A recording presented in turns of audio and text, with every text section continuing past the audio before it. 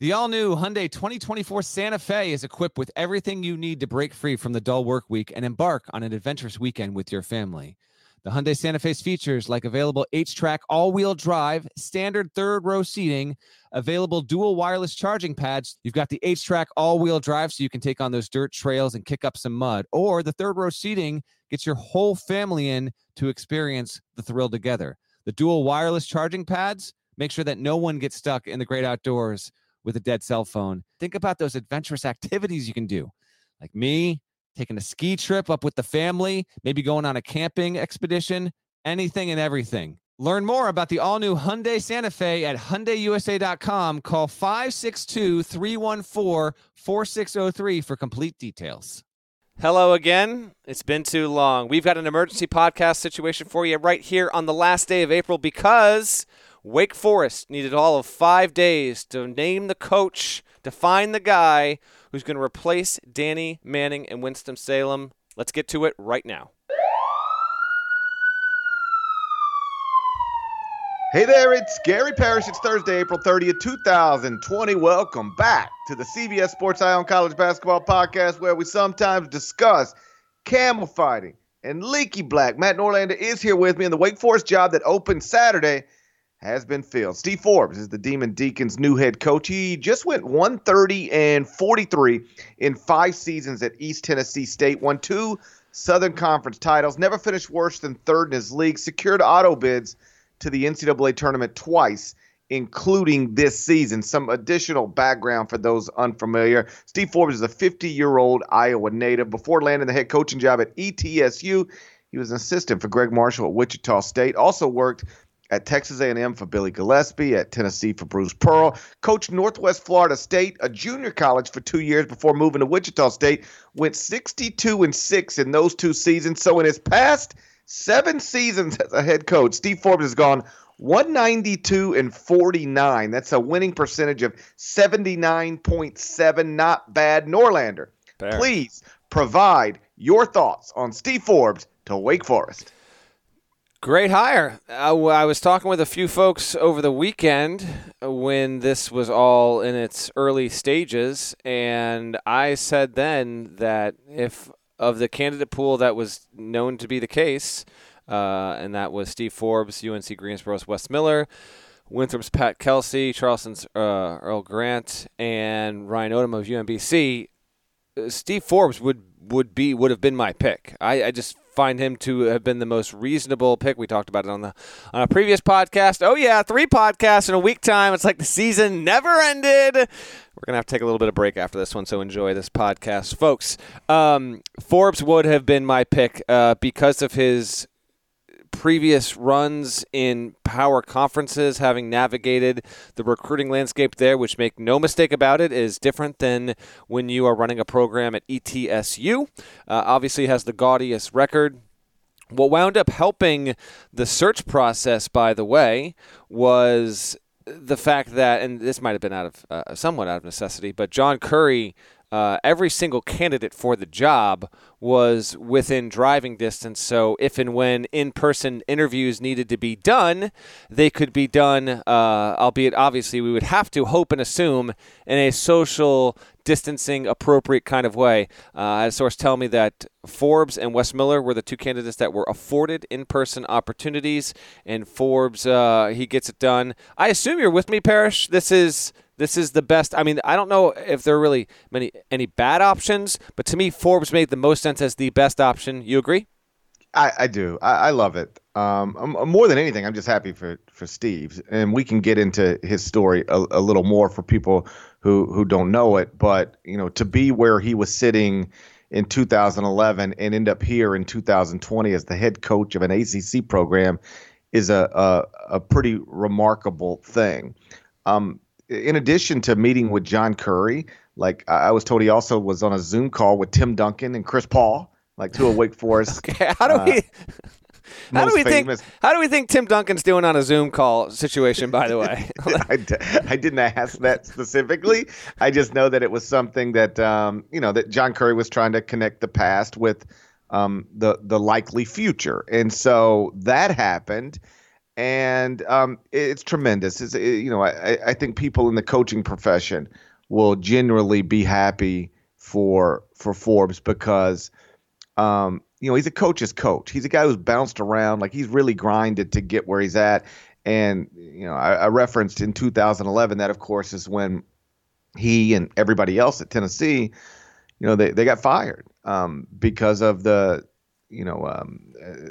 infamous barbecue at Bruce Pearl's house and Bruce Pearl misleading / lying to the NCAA about it.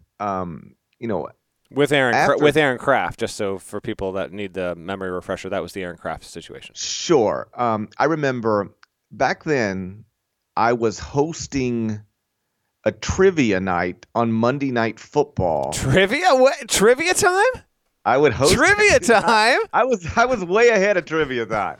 I was actually hosting trivia nights at a local bar for Monday Night Football, and it was a disaster. But coaches would come into Memphis to recruit, and I'd be like, I'm going to be at the bar tonight if you want to come by. And so like Shaka Smart came by one time, and Richard Pitino came by one time, and Forbes would come by all the time. And because he was at Tennessee at the time, they recruited Memphis. And so I remember a Monday night, Forbes was there. He was an assistant at Tennessee, and Richard Pitino was there. He was an assistant at Florida at the time, if I remember correctly. And so it's me, Forbes, and Richard hanging out, and I could just tell something was off. Like Forbes was not being his normal self. And what I subsequently found out is the following day was when Bruce Pearl was going to hold that press conference to acknowledge that he had lied to the NCAA about a impermissible visit at his home, the one involving, like you mentioned, Aaron Kraft. And that happened mid-season, and they continued to coach and do their job. And it just sort of became a bigger story seemingly every week, to the point where Tennessee, after initially insisting it was going to stand by Bruce and his staff, they decided to remove Bruce and his staff. And when Bruce gets fired, he's been making millions of dollars, and he gets like $1 million buyout. Like he had a parachute, if you will. But the rest of that staff, Steve Forbes, Jason Shea, Tony Jones, they had been living the lifestyle that you can live when you make what they were making, $250,000, whatever it was. And then suddenly they're out of a job, and they get show causes. They can't get hired at an NCAA school, and they get no buyout at all. And Forbes and Shea and their families, were just scrambling, and they moved to Northwest Florida State, a junior college where they were making a fraction of what they were making at Tennessee. Like, these were hard times, relatively speaking. I remember at one point, and I hope I'm not getting too personal here, but like Forbes didn't know if he was going to lose his house or not. In Knox, he had a nice home, and then suddenly you have no income to support that mortgage. And just a nice part of the story, when he was at Texas A&M on Billy Gillespie's staff, he also worked with Buzz Williams. Buzz Williams was on that staff as well. And Forbes had told me once that Buzz had offered to pay his mortgage. Like, if you need me to cover this until you get back on your feet, I got you, which just sort of speaks to who Buzz Williams is as a person. But, obviously they hold it together okay. And then get they're at Northwest Florida State, and they're doing well. And then Greg Marshall ends up with an opening on his staff after the show cause expires, and ends up hiring Forbes to fill that spot. And he helps them build, Wichita State into what Wichita State became, and ultimately gets the East Tennessee State job. But to go from being fired in 2011 as an assistant coach and not knowing if you'll ever be a Division I head coach, at any level, based on what just happened, which was, by the way, no fault of his. This was a barbecue at Bruce Pearl's house involving a recruit that Bruce Pearl himself was recruiting. I'm not trying to assign blame here, but like what they actually got in trouble for, like, had nothing to do with Forbes at all. And to go from that moment to now you're a head coach in the ACC at the school where Tim Duncan and Chris Paul played, that's a pretty awesome thing. Like, I really, I just couldn't be happier for him and his family, because there was a time where it seemed unlikely something like this would ever happen, and for it to happen is a pretty awesome deal. Yeah, it's I mean, for the Wake Forest fans who are listening to this, and I'm sure there are plenty of you, you're getting a coach who carries a really strong reputation for his ability to coach in general, no doubt about it. But I think it would be reasonable to expect where Danny Manning as a person has a wonderful reputation as well. He just wasn't as out there in front. He just didn't know as many people in the college basketball media. Wake Forest wasn't winning. They just weren't relevant. They just weren't discussed much. They weren't brought up as much.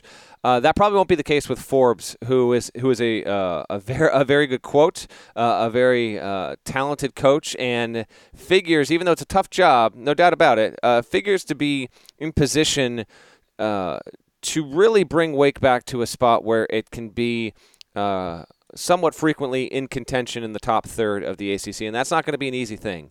But, and I don't know what, I'm not privy to the discussions that Forbes had with athletic director John Curry. Oh, by the way, I will note that of all the candidates, Forbes was the only one with the direct tie to Curry, since they both worked at Tennessee. Everyone else that was in the pool had some sort of connection in one way or another to Wake Forest, whereas Forbes, and sometimes these things can pay off down the road. You never, when they were at both at Tennessee, and who knows where their lives would have gone. So this was a situation where sometimes, yes, this can actually benefit you. And I'm not saying that's why you got the job, but that was very much a thread to look at there. If Forbes is going to be good at Wake Forest, and if he's going to be there for 8, 10, 12 years, if you want to be excited for being a Wake Forest fan, well, take a look at the ACC right now.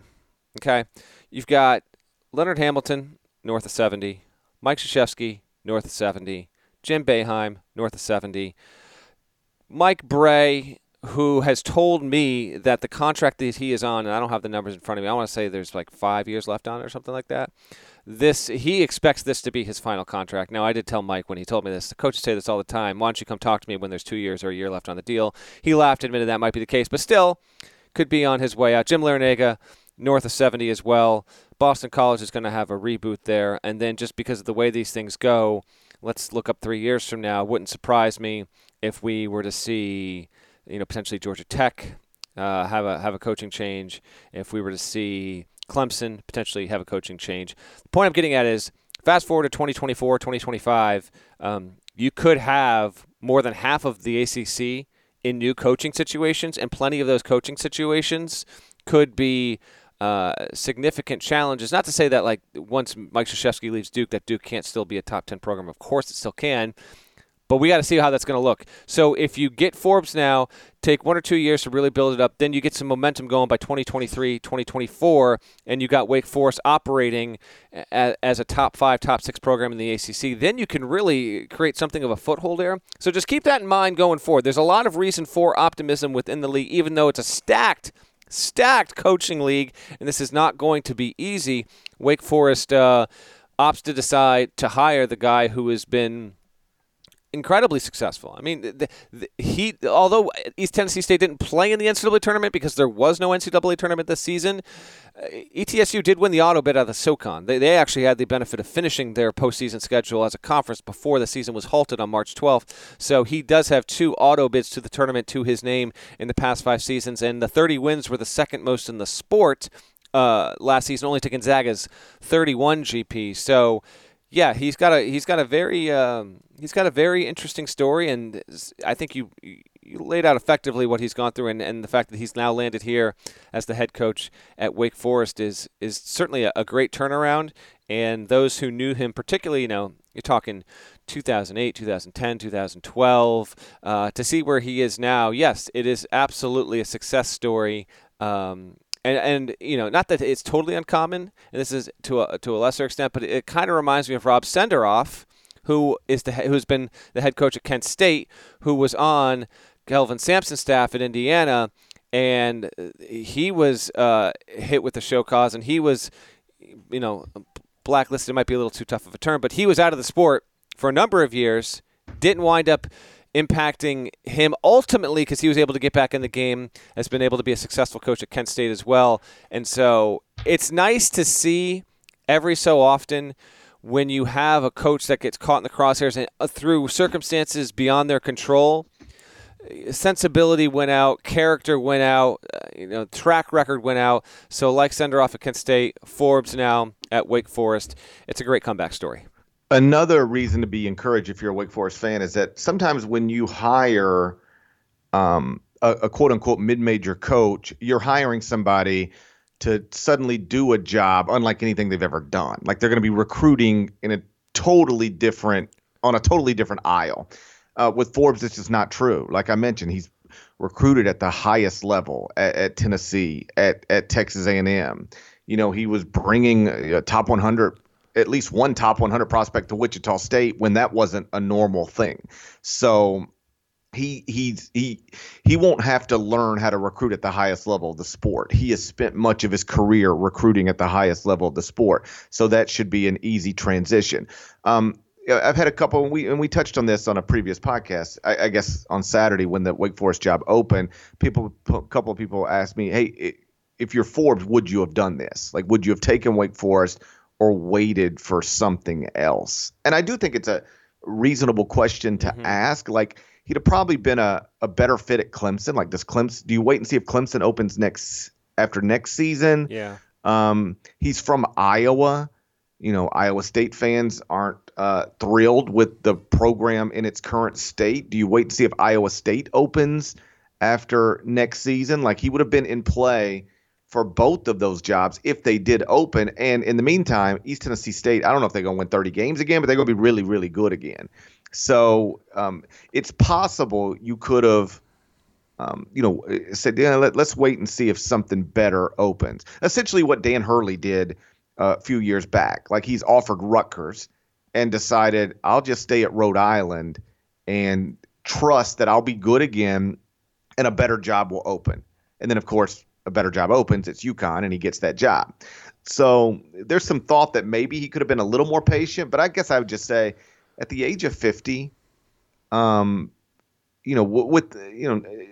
you're always one torn ACL away from your season going the wrong way.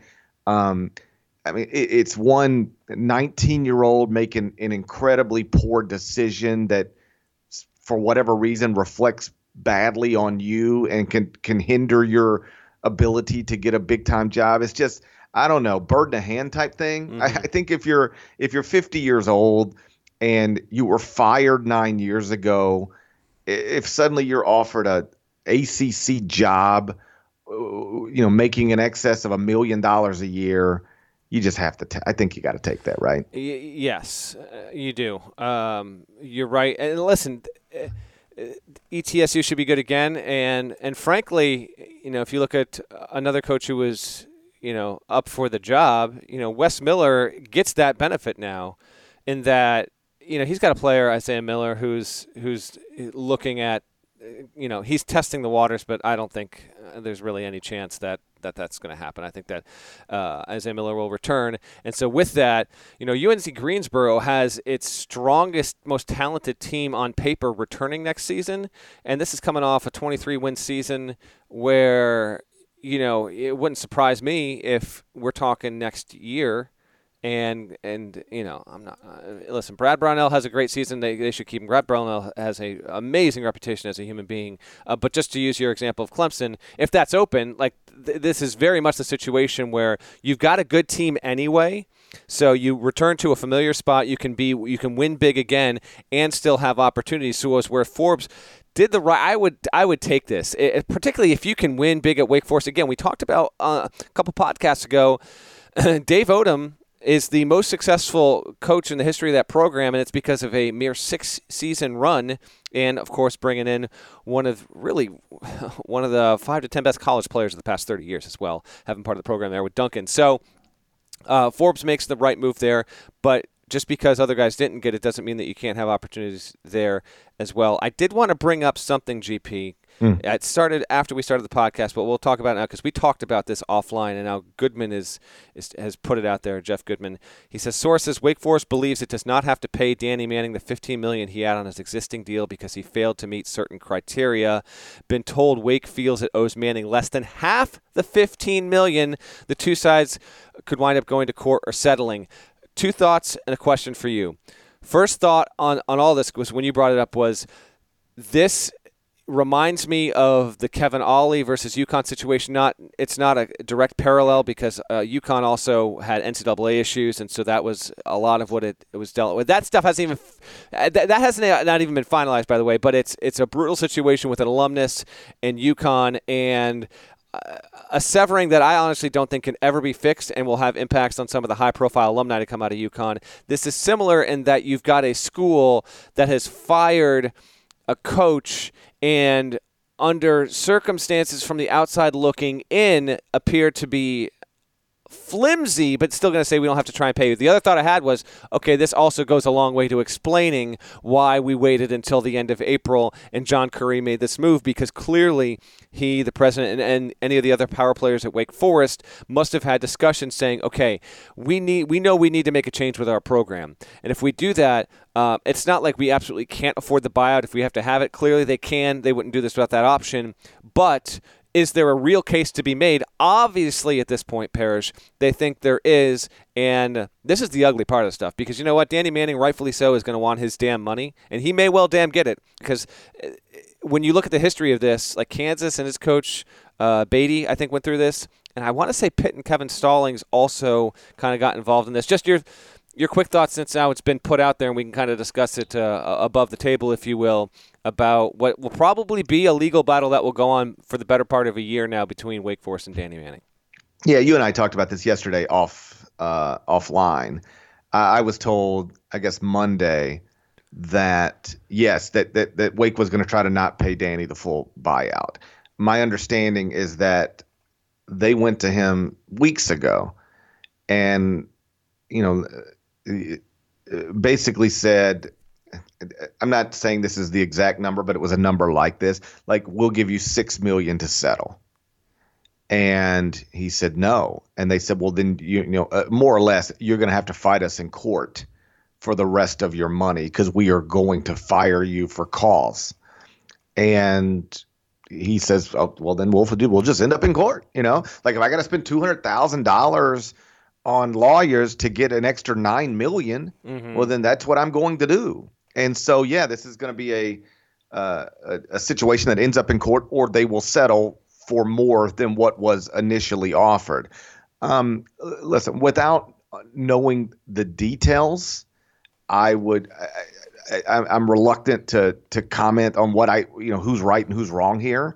I will say that with the Kevin Ollie situation, I think UConn's fundamentally wrong. Like this is the same school that employed Jim Calhoun, for crying out loud. You can't act like now suddenly you can't have a person like Kevin Ollie run your program. And I say that with all due respect to Jim, but like, get out of my face with this, right? Yeah. Like the school that employed Jim Calhoun is trying to fire Kevin Ollie for cause for what is, relatively speaking, minor violations. Like, come on, pay the guy. Listen, Kevin Ollie turned out to be a unsuccessful basketball coach after winning a national championship. I understand why you wanted to make a move, but like, you owe him the money. You gave him the contract. You owe him the money. With this one, I frankly don't know what it is they're alleging Danny did to not meet the standards of his contract. But I will say that if it's small stuff like what UConn alleged as it related to Kevin Ollie, my opinion would be the same. That like, listen, this is not the reason this is not the reason you fired a basketball coach. Let's be honest. Unless there's something really big out there that we don't know about. Wake Forest fired a basketball coach for the same reasons most schools fire basketball coaches, because the guy wasn't winning enough. That's why Danny Manning was fired. And so if there's something else there that gives them a legal path to not paying the buyout, well, then congratulations, you got lucky.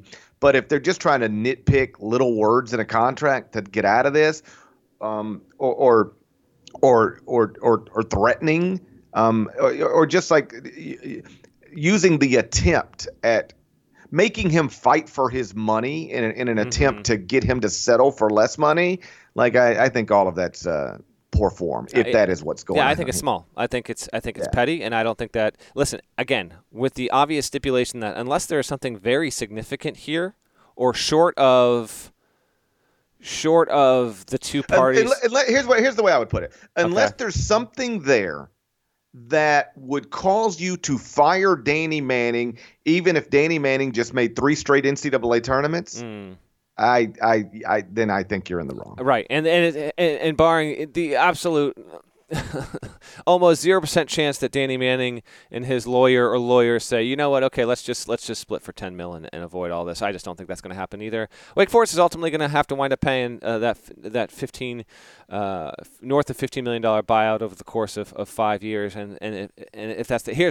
By the way, we can kind of put a bow on this podcast, if you will. Don't have the figures yet for Forbes. My guess.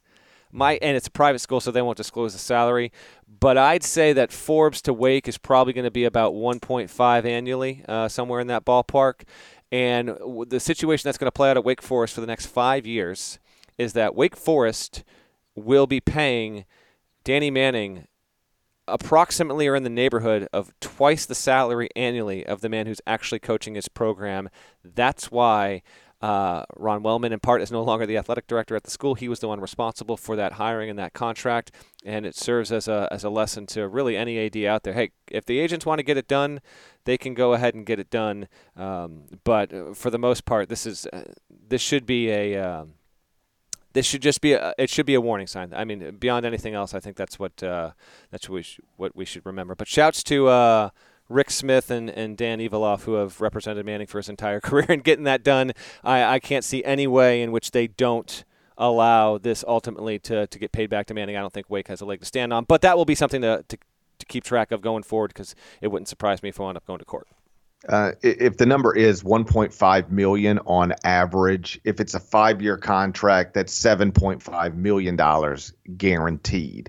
Again, just to circle back to the initial point, to go from being fired as an assistant coach in 2011 to signing a contract in 2020 worth $7.5 million to be the head coach at an ACC school where Tim Duncan used to play is a pretty awesome deal. So shouts to Steve Forbes, and shouts to Devin Downey, of course. Shouts to Chester, South Carolina. Shouts to Kathleen from Chester, South Carolina. I saw this. Wait a second. Well, we can wrap. But I saw that I was doing a little bit of work. I saw the tweet you're referring to, a tweet you had.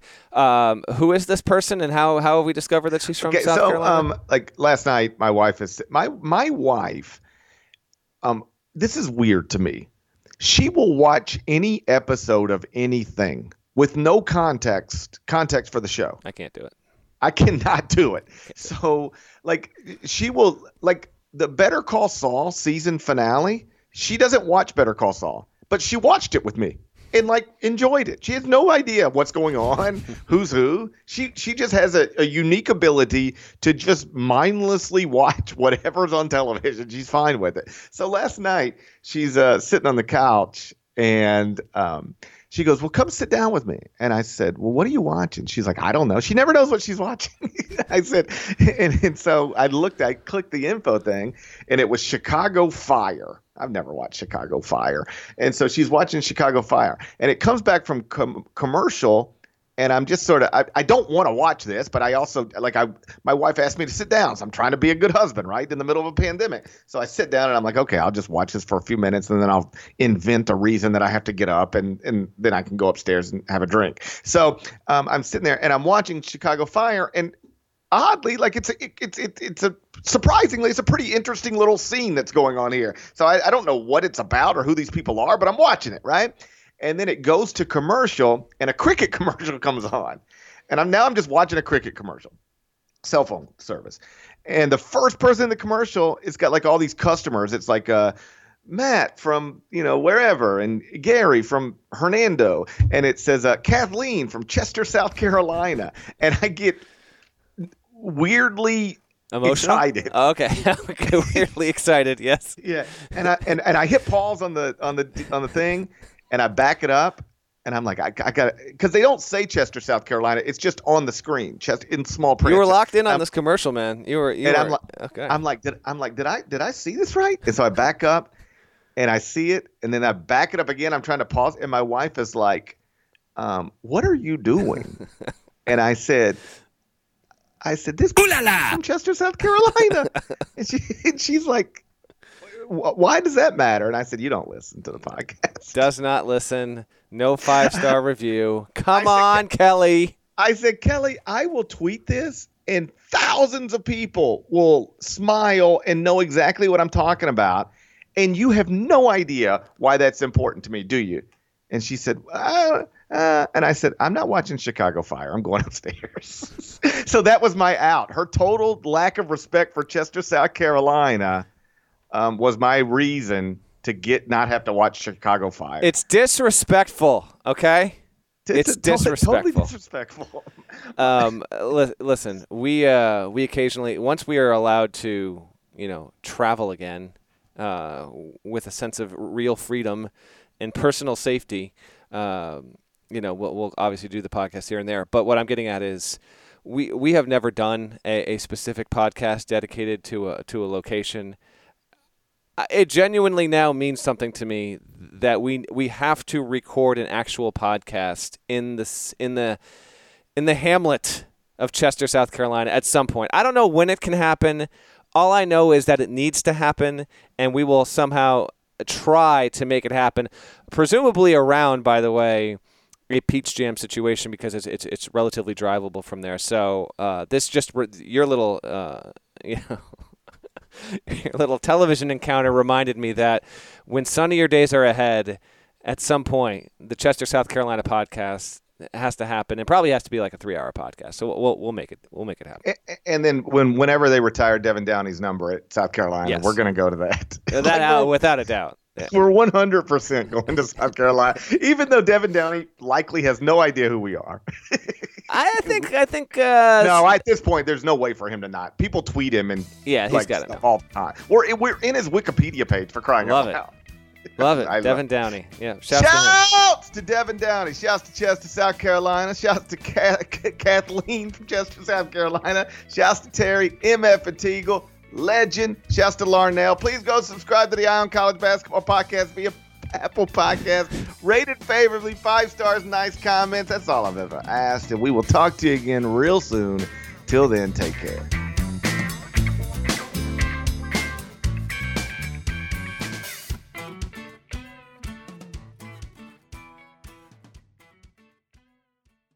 Are you looking for a new basketball shoe? If so, this is Gary Parrish here to tell you that the New Balance 2-Way V4 features the groundbreaking use of fuel cell technology with fresh foam, creating the ultimate combination of rebound and cushioning. Every step feels explosive and dynamic, and the upper construction features a lightweight textile that's supportive and breathable. So whether you're hitting the clutch shot or locking down the opposition, the 2-Way V4 gives you the tools to play at a high level. Learn more and purchase the 2-Way at newbalance.com.